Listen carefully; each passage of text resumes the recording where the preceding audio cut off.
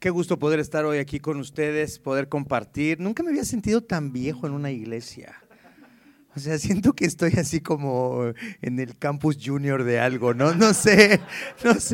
Este, um, Gracias a Dios por la vida de Luis, de su esposa. Son personas que mi esposa y yo queremos muchísimo.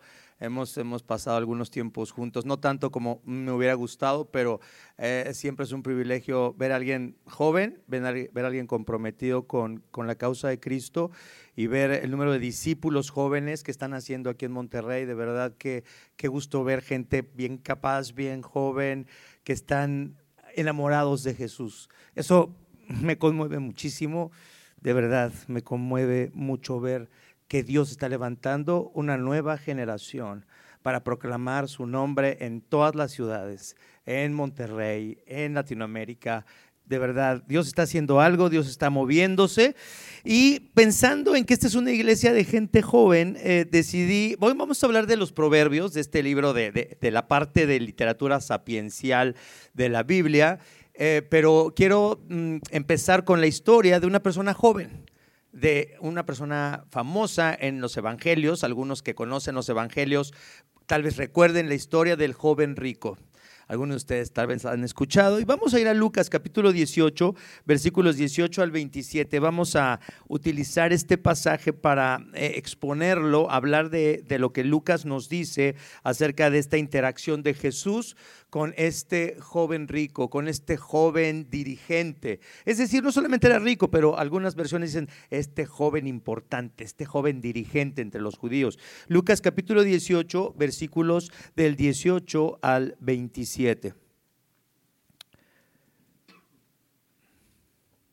Lucas 18, del 18 al 27.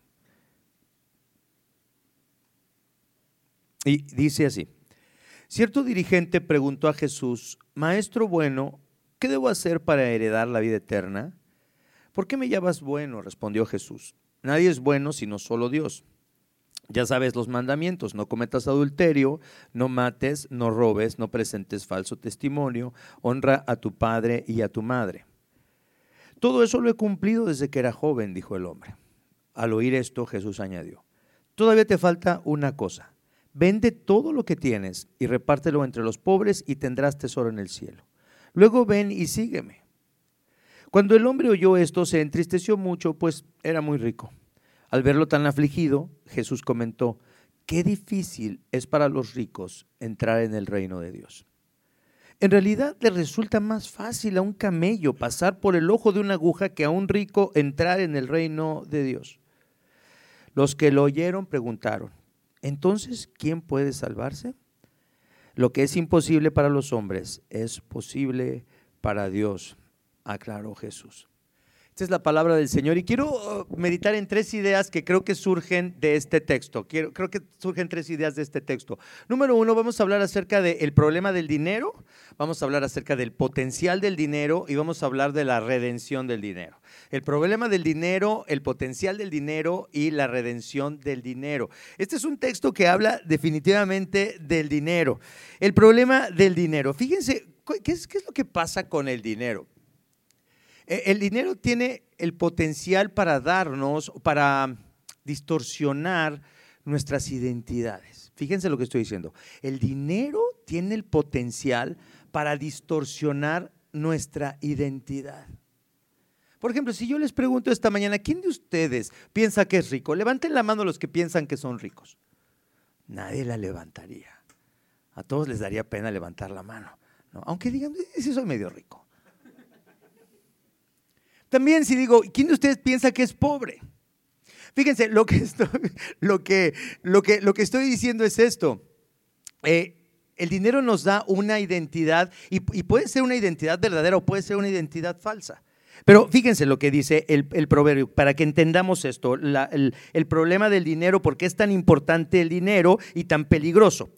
Proverbios 30, versículos 8 y 9, vamos a leerlo. Proverbios 30, versículos 8 y 9. Pensando en este joven rico, en este joven que viene a Jesús y le dice, ¿qué puedo hacer para heredar la vida eterna? Tenía una preocupación espiritual, pero luego vemos lo que pasa con su identidad. ¿Cómo se ve a sí mismo este joven rico? Algunos expertos en la Biblia dicen que es posible que este joven rico pensara que Dios lo bendecía porque también era una buena persona. Entonces tal vez era rico porque era buena persona. Podemos pensar, oye, Dios me ha bendecido porque soy una buena persona. Soy muy chambeador, soy muy inteligente, soy muy diligente, me esfuerzo y Dios me está bendiciendo, tomo buenas decisiones, invierto bien mi dinero, Dios me bendice. Tal vez este joven, y sabemos que cuando Jesús le preguntó, oye, tú ya sabes lo que tienes, cuando más bien Jesús le dice, tú sabes lo que tienes que hacer, no cometas adulterio, no mates, no robes, no presentes falso testimonio, honra a tu padre y a tu madre. Y él le dice, todo eso lo he cumplido. ¿Cómo se veía a sí mismo? No solamente como joven, rico y aparte bueno, solamente faltó que dijera que era guapo, ¿no? Entonces, porque soy buena gente, soy rico y he guardado la ley. Pero fíjense lo que dice Proverbios 30, versículos 8 y 9.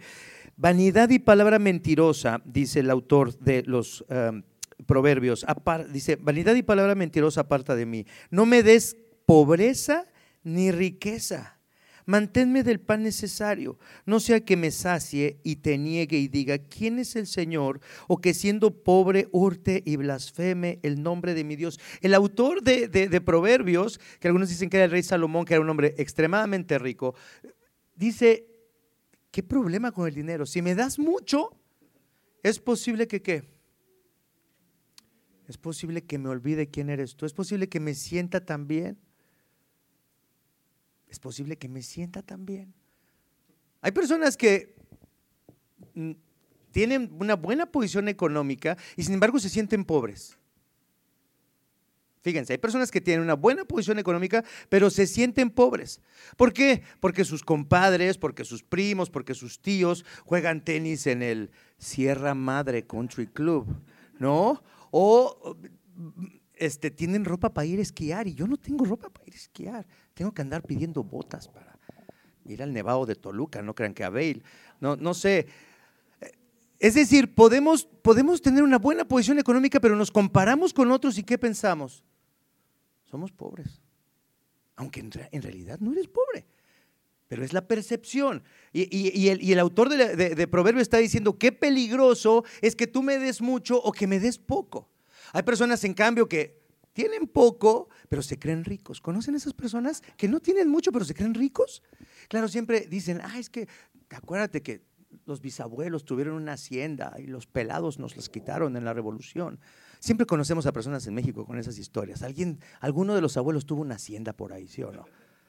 Así de muy, muy, muy malo que tuviera, tenía un rancho con vacas. Así estaba medio pobre, ¿no? Y luego, aparte de todo, la abuela era de Francia y el abuelo era de Asturias y cosas así. Entonces, hay gente que no tiene mucho dinero, pero que tiene esta idea de que son ricos, ¿no? Entonces, el dinero nos puede dar una personalidad falsa que nos aparte de Dios. Y dice Salomón, qué peligroso, porque me puedo olvidar de ti si tengo mucho, o puedo pecar contra ti y puedo faltar a mi honestidad y puedo convertirme en una persona sin integridad porque no tengo lo suficiente. El dinero puede ser un problema. Entonces, nadie diría, yo creo que algo muy importante es que nadie diría que el dinero da la felicidad. ¿Sí creen que el dinero da la felicidad o no? Pero sí estarán de acuerdo conmigo en esta frase que dijo alguien, pero sí quita los nervios. No da la felicidad, pero quita los nervios. Sí. Fíjense lo que dice el proverbio, pero ahora 18:11, pensando en esto, no da la felicidad, no, el dinero no da la felicidad, pero me quita los nervios, sí. Proverbios 18:11, fíjense lo que dice este texto. Las riquezas del rico son su ciudad fortificada y como un muro alto en su imaginación. ¿Qué es lo que dice la Biblia que las riquezas pueden provocar? Que nos sintamos falsamente seguros. Tengo una buena pensión, en cuanto me retire a los 65 años sé que tengo bastante dinero guardado, sé que mi pensión es muy buena porque estoy registrado antes de la ley del 97, así es que me voy a retirar con lo que he ganado en los últimos 5 años, ese promedio lo voy a recibir, he invertido en algunos terrenos, tengo algunas propiedades, estoy listo para enfrentar el futuro. ¿Podemos sentirnos seguros si tenemos dinero? Sí, podemos sentirnos seguros. Dice, las riquezas del rico son una ciudad fortificada y como un muro alto en su imaginación. Dios no está peleado con la pobreza. Cuando Jesús está hablando con el joven rico, no le dice, no lo condena por ser rico. En la Biblia hay gente riquísima que caminaron cerca de Dios. ¿Se recuerdan a alguien? ¿Qué persona rica caminó cerca de Dios? Estuvo en comunión con Dios, fue amigo de Dios, Dios le hizo promesas y era una persona muy rica. Abraham, ¿quién más?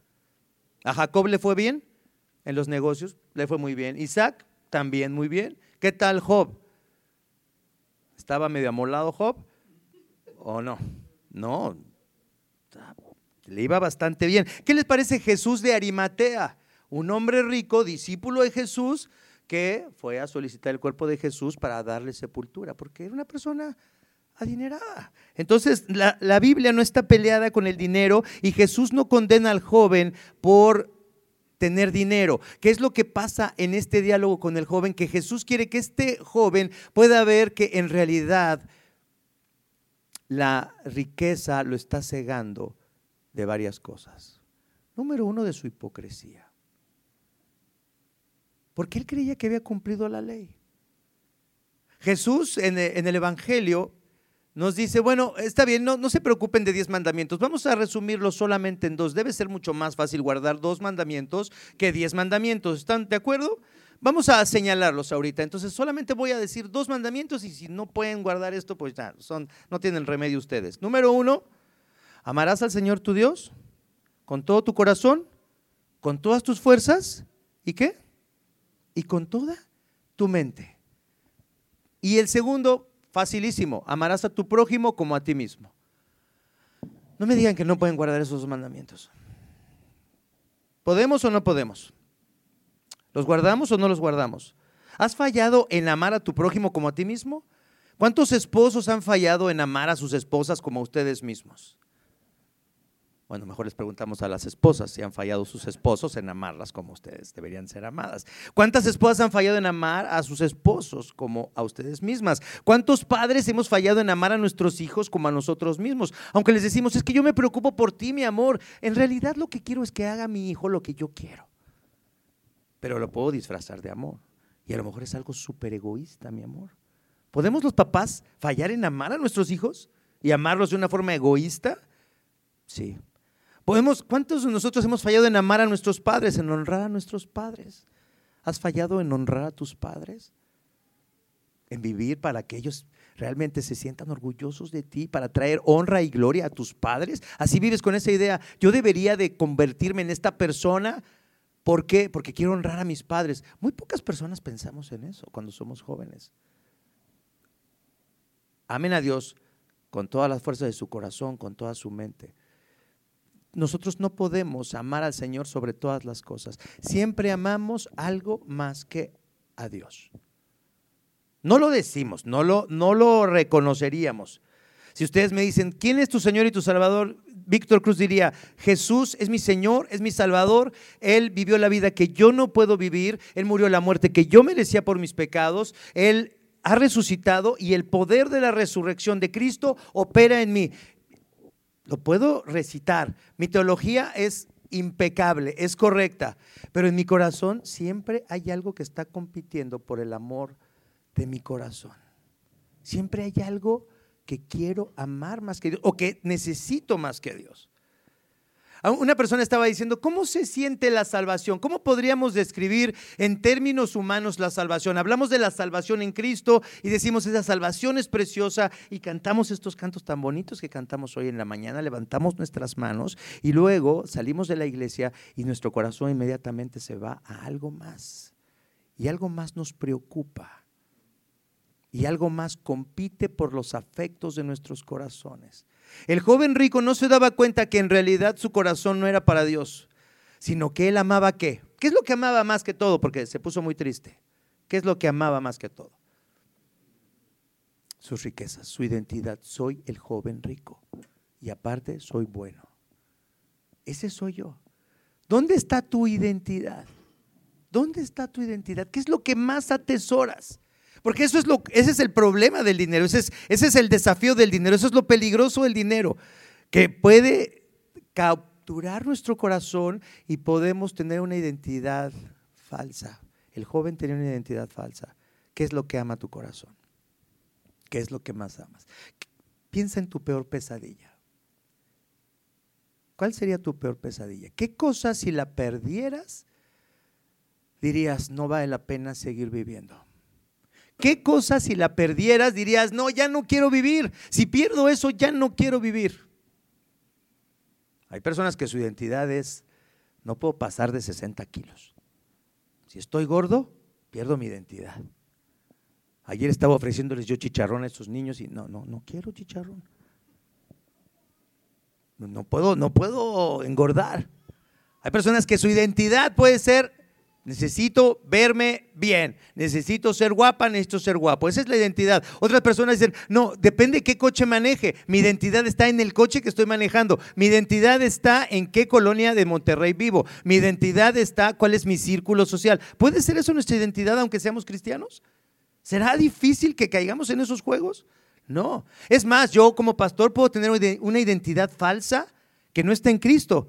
Y puedo ser un pastor exitoso, puedo ser un pastor que plante iglesias y fíjense, mi corazón no está en Cristo, mi corazón está en mi ministerio, en ser exitoso, en que yo plante muchas iglesias. ¿Puede eso capturar mi corazón y alejarme de Jesús? Fíjense, puedo estar sirviendo entre comillas a Cristo y puedo estar súper lejos de Jesús porque mi identidad no está en Cristo, está en algo más. Este joven rico tenía su identidad en algo distinto porque tenía mucho dinero. Qué peligroso es el dinero, pero vamos a ver el potencial del dinero. Fíjense lo que dice en el versículo 18. Vamos a recordar este diálogo. Un hombre principal, un hombre muy importante le preguntó a Jesús, Maestro bueno, ¿qué haré para heredar la vida eterna?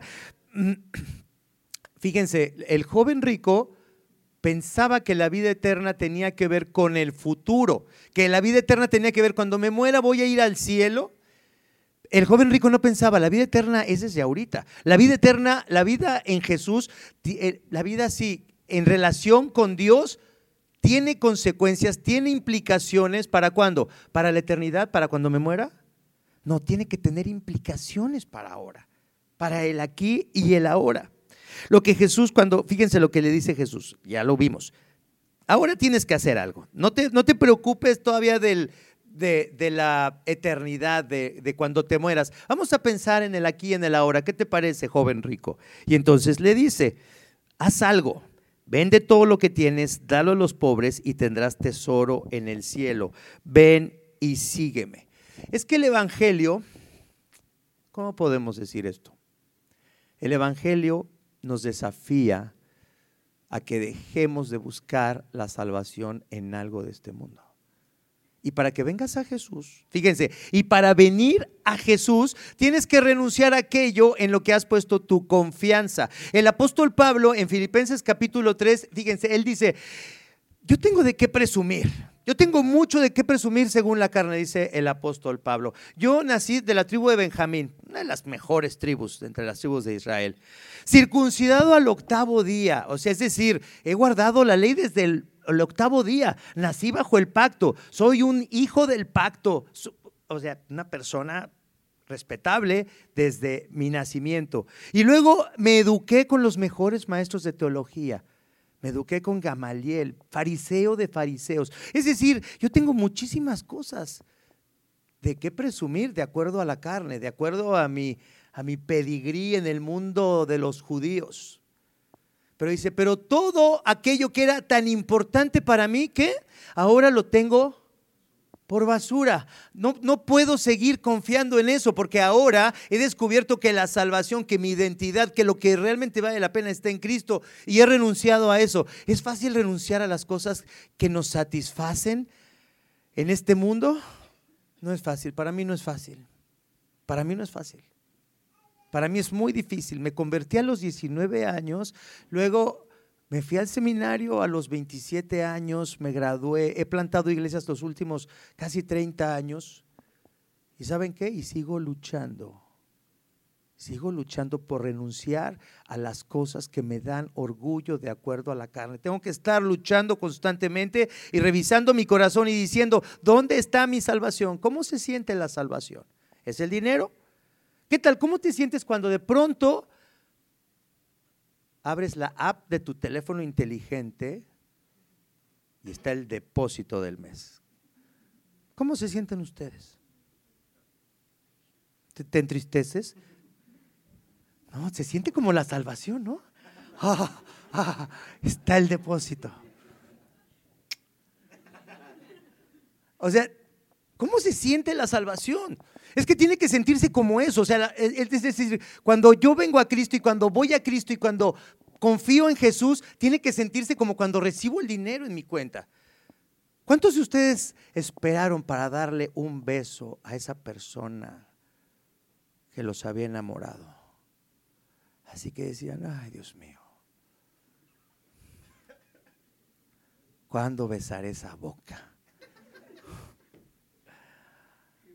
Y de pronto la besaste. O sea, a mí soy el único que me pasó eso, ¿o sí les ha pasado? ¿Qué pasa con Monterrey? Que así, o sea, ¿ustedes no piensan en eso? Si ya estoy muy mundano, ya díganme, ya terminamos aquí. Pero no se siente cuando besaste esa boca, ¿no sentiste que era la salvación? ¿No se siente como la salvación? Se siente como la salvación. Bueno, yo sentí eso. Pero es que cuando hablamos de la salvación en Cristo lo vemos como lo espiritualizamos. Pero Jesús le está diciendo al joven rico, no estés pensando en la muerte, la vida eterna está aquí, tiene consecuencias aquí. La empezamos a disfrutar aquí.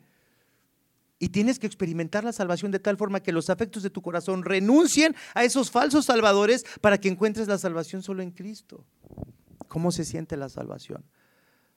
Me acuerdo cuando nació mi hija y me pusieron a esa bebé en los brazos y luego la puse en su cuna y estaba dormida.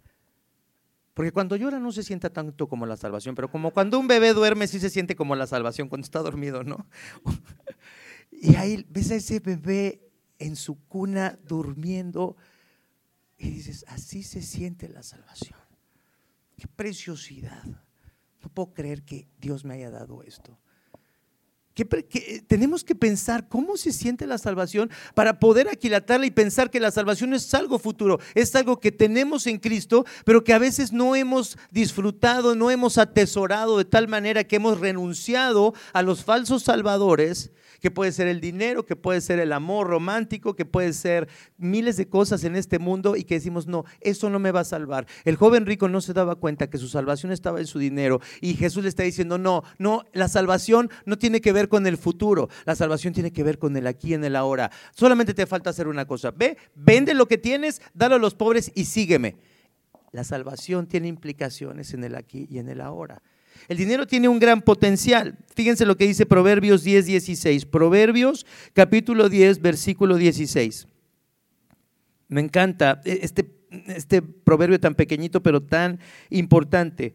Proverbios 10:16. La obra del justo es para vida, mas el fruto del impío es para pecado. ¿Qué vamos a hacer con nuestro dinero?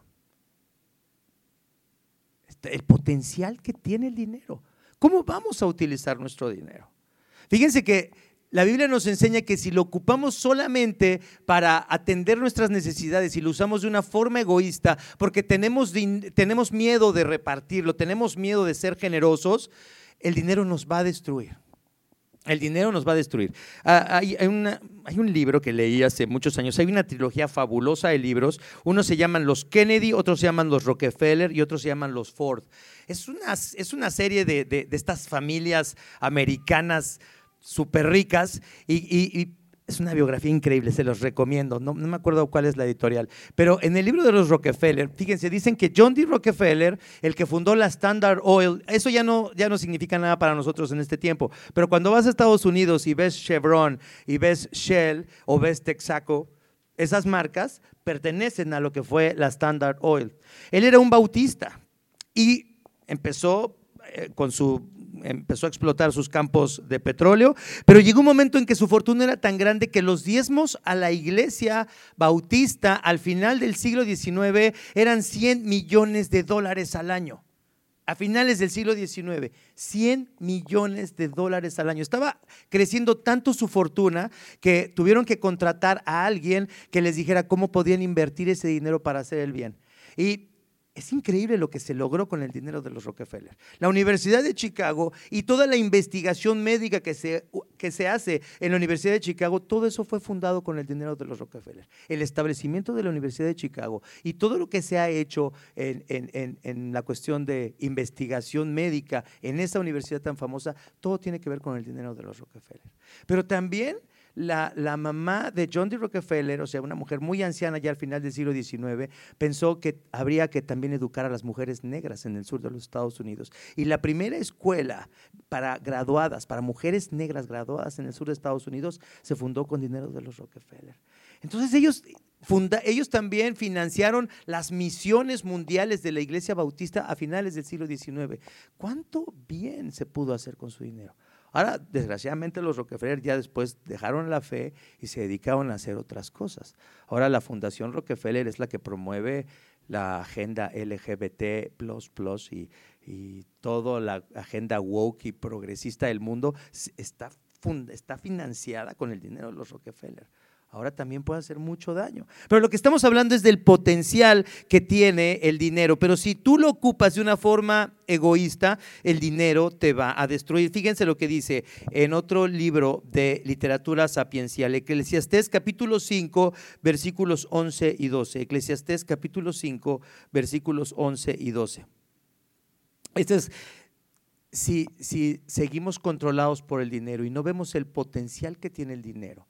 Si yo soy cristiano y yo sé que Dios ha sido bueno conmigo y yo sé que la salvación la tengo en Cristo, yo sé que Cristo es mi Señor y mi Salvador y no tengo miedo del futuro, sé que Dios está conmigo, entonces voy a cambiar la forma en la que uso el dinero y tiene mucho potencial, pero si no lo uso de forma generosa, fíjense lo que pasa. Eclesiastés capítulo 5, versículos 11 y 12, dice así: cuando aumentan los bienes, también aumentan los que los consumen. ¿Qué bien pues tendrá su dueño sino verlos con sus ojos? Dulce es el sueño del trabajador, coma mucho o coma poco, pero al rico no lo deja dormir. ¿Qué? La abundancia. Cuando aumentan los bienes, es decir, cuando tú tienes más dinero, pero lo usas de una forma egoísta, ese dinero te va a consumir, ese dinero te va a estar preocupando porque vas a estar diciendo, pienso que esta casa ya está muy pequeña para nosotros. Pienso que esta sala ya está muy vieja y como tienes dinero, pues compras otra sala, te compras otra casa y luego dices, bueno, está bonita esta casa aquí en San Pedro, pero ¿por qué no compramos un terrenito, un rancho en Santiago? No está tan mal Santiago. Entonces, ¿por qué no compramos una propiedad en Santiago? Pero también nos hace falta una casa de vacaciones. ¿Por qué no compramos un departamento en Mazatlán para el verano? Y entonces tienes dinero, lo empiezas a utilizar para ti mismo, pero empiezas a preocuparte de más cosas, ¿no? Esta Bronco que acabamos de comprar ya me aburrió. Este color amarillo me choca. ¿Por qué no compramos una negra mejor? Y se la vendemos, que la use el jardinero para, no sé.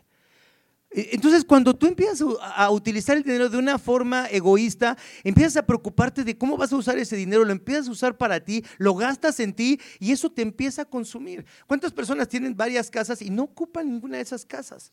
¿No? Los que cuidan ahí el jardín invitan a sus familias, hacen carne asada y los dueños de la casa nunca van a visitarla porque no tienen tiempo. Conozco cocinas, unas de las cocinas más lindas de amigos en Estados Unidos. Los que saben de cocina, conocen una marca de cocinas que se llaman Wolf, unas buenas estufas de gas, ¿no? Que nunca se usan. Ahí está, 8 quemadores, no se ocupa. Porque hay tanto dinero que podemos comer diario donde queramos, o podemos pedir comida. Qué flojera, 2 horas estar guisando y luego limpiar esta cocina. No. Fíjense lo que dice: cuando aumentan los bienes, también aumentan los que lo consumen. ¿Qué bien pues tendrá su dueño sino verlos con sus ojos? A veces lo único que saca la persona que gasta en sí misma es contemplar algo que ni siquiera puede usar. Algo inútil. ¿Qué potencial tiene el dinero? Pero si lo usamos de manera egoísta, si no somos generosos, eso nos va a consumir y nos va a destruir. Y vamos a estar preocupados todo el tiempo por el dinero, aunque tengamos muchísimo. La persona que gana 10,000 pesos, ¿qué dice? Si ganara yo, ¿qué? ¿Cuánto? ¿20,000? Con eso estaría perfecto. La persona que gana 20,000, ¿con cuánto sueña? Bueno, 40, no estaría mal. La persona que gana 40, ¿cuánto desea ganar? 80. ¿Y el que gana 80, crees que le alcanza?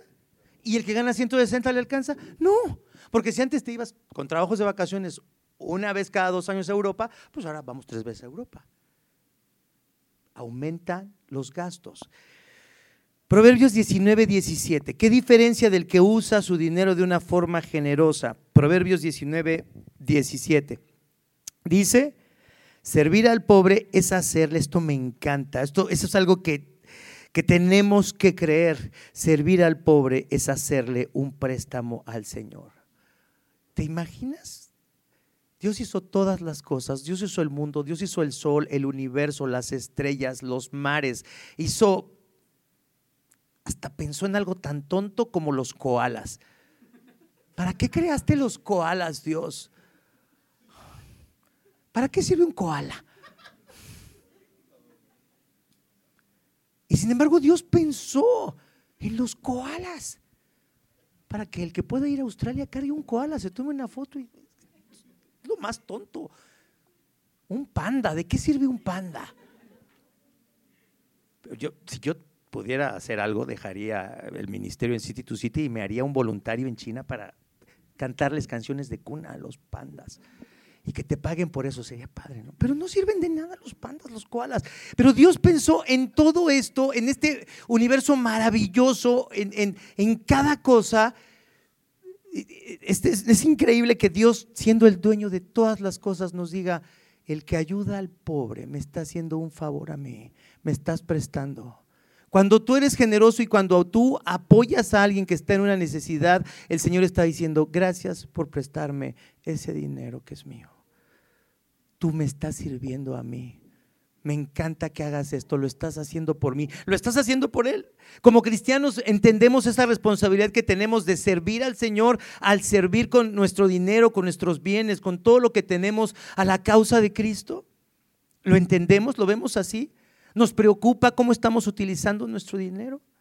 Yo creo que a veces estamos muy cómodos como cristianos y a veces no pensamos que si nosotros ayudamos a alguien en necesidad en el nombre de Jesús, estamos haciéndole un préstamo al dueño de todas las cosas, al que hizo todo, al que sostiene mi vida, al que hace que yo respire, al que hace que mi corazón esté latiendo. A Él dice: me estás prestando, me estás ayudando cuando eres generoso. Qué precioso es esto. Deuteronomio capítulo 15 versículos 7 al 8. Dice: cuando en alguna de las ciudades de la tierra que el Señor tu Dios te da hay algún pobre entre ustedes, no endurezcas tu corazón ni le cierres tu mano, antes bien tiéndele la mano y préstale generosamente todo lo que necesite. Lucas 8 del 1 al 3. Vean lo que dice Jesús. Lo que dice acerca de Jesús. Los días siguientes Jesús fue por muchos pueblos y ciudades anunciando las buenas noticias del reino de Dios. Con Jesús andaban también sus 12 discípulos y muchas mujeres. Estas mujeres ayudaban ¿con qué? Con dinero a Jesús y a sus discípulos. Está en Lucas 8 del 1 al 3.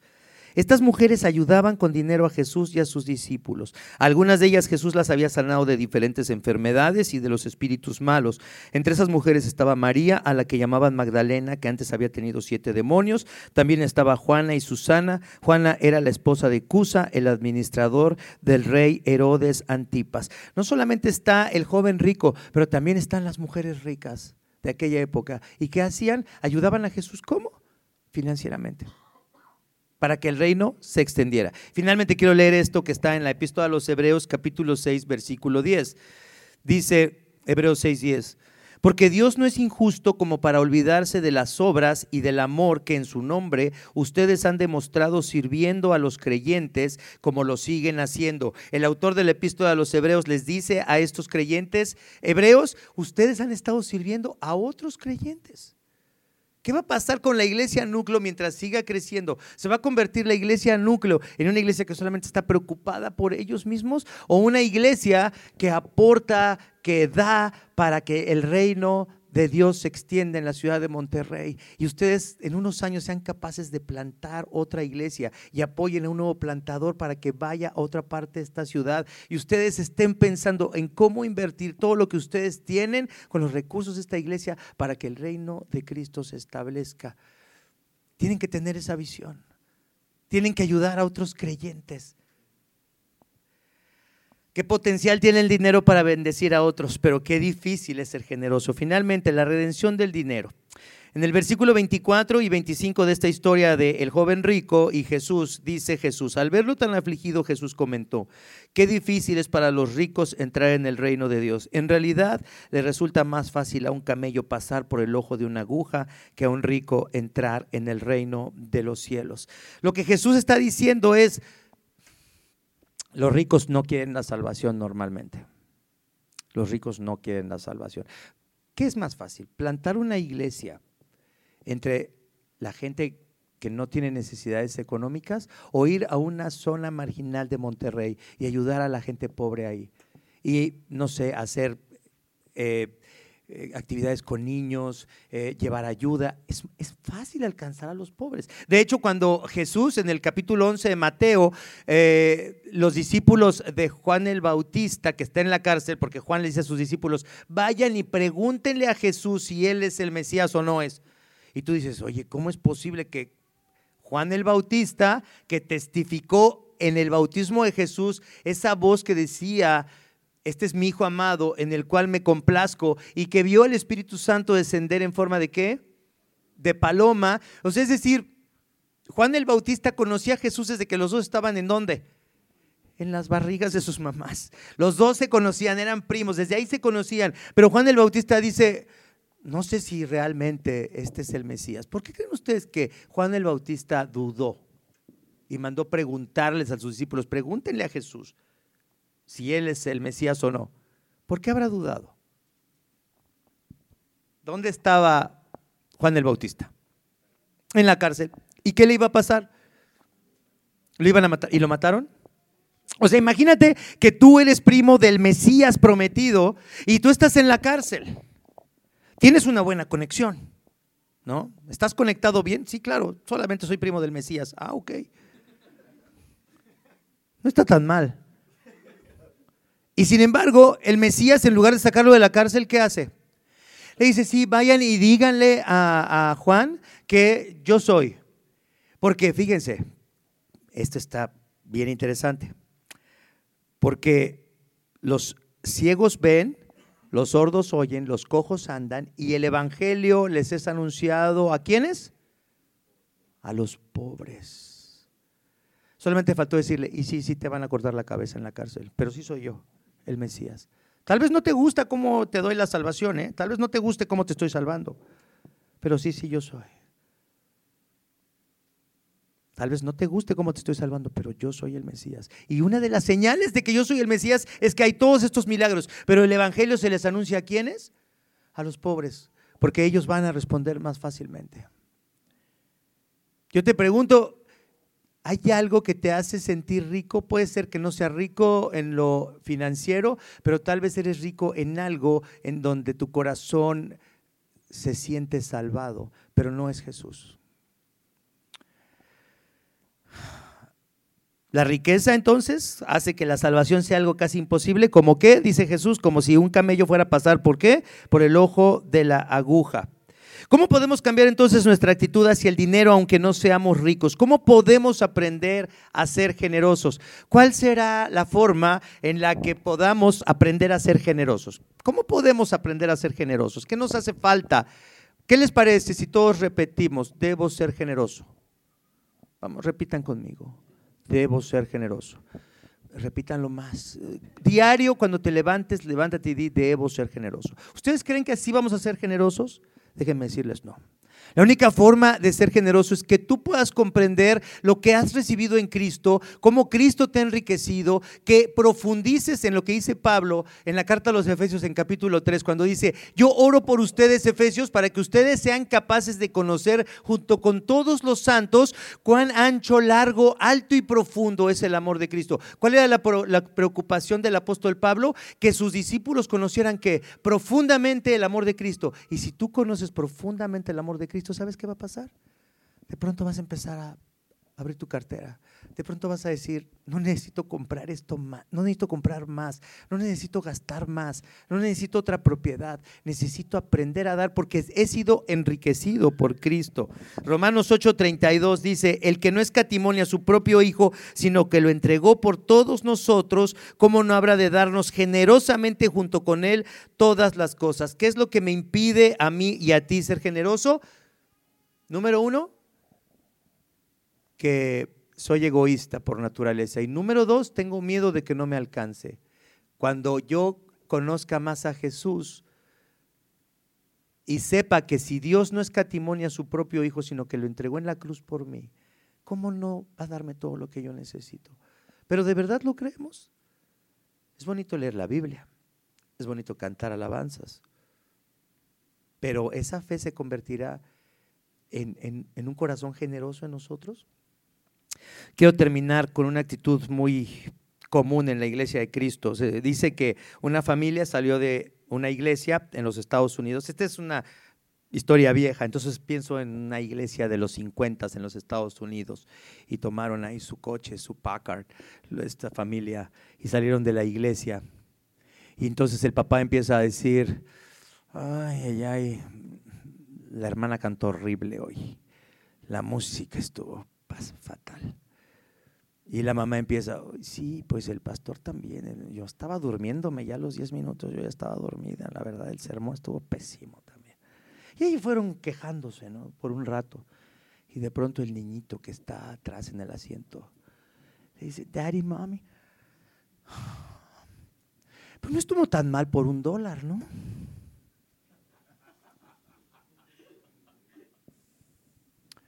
No estuvo tan mal por $1. Parece chiste, pero ¿será nuestra actitud? Es trágico que nosotros como cristianos no tengamos una visión del reino, del amor que hemos recibido en Cristo Jesús, y que eso se convierta en que nos convirtamos en personas generosas, que realmente estemos sosteniendo la obra de Jesús y buscando que el reino de Cristo se extienda y que Cristo sea conocido en Monterrey, en todo nuestro México, en Latinoamérica, en todas partes. Me da muchísimo gusto estar en esta iglesia tan nueva, tan linda, tan vibrante. Me encantó estar con ustedes, pero no dejen de tener esa visión, pero no van a tener esa visión de generosidad si no profundizan en el conocimiento del amor de Jesús. Vamos a orar. Padre amoroso, Padre bueno, estamos maravillados de que llames a personas así como nosotros, Señor, que tantas veces somos egoístas, que tenemos tanto miedo de ser generosos y de darte a ti de lo mucho que tú nos das. Padre, te agradezco tanto por la iglesia Núcleo, te agradezco tanto también por la generosidad de aquellos que han ayudado a la iglesia Núcleo a empezar, que apoyan esta iglesia, que oran por esta iglesia. Te ruego que esta congregación se convierta en una bendición para la ciudad de Monterrey, que esta iglesia en el futuro ayude a plantar otras iglesias, que esta iglesia se convierta en un lugar en donde las personas necesitadas encuentren apoyo, encuentren ayuda. Gracias por su estudio en el libro de Proverbios, y gracias por desafiarnos, Señor, a convertir nuestra fe en algo presente, en algo que no tenemos que esperar a morir, sino en algo que podemos disfrutar desde ahora. Una nueva vida, una nueva forma de ver nuestras finanzas, una nueva forma de ser generosos, una respuesta a Jesús, a su vida, a su muerte, a su resurrección. Que Cristo sea exaltado en este lugar. Gracias, Padre, por estar con nosotros, por desafiarnos, por amarnos, por perdonarnos.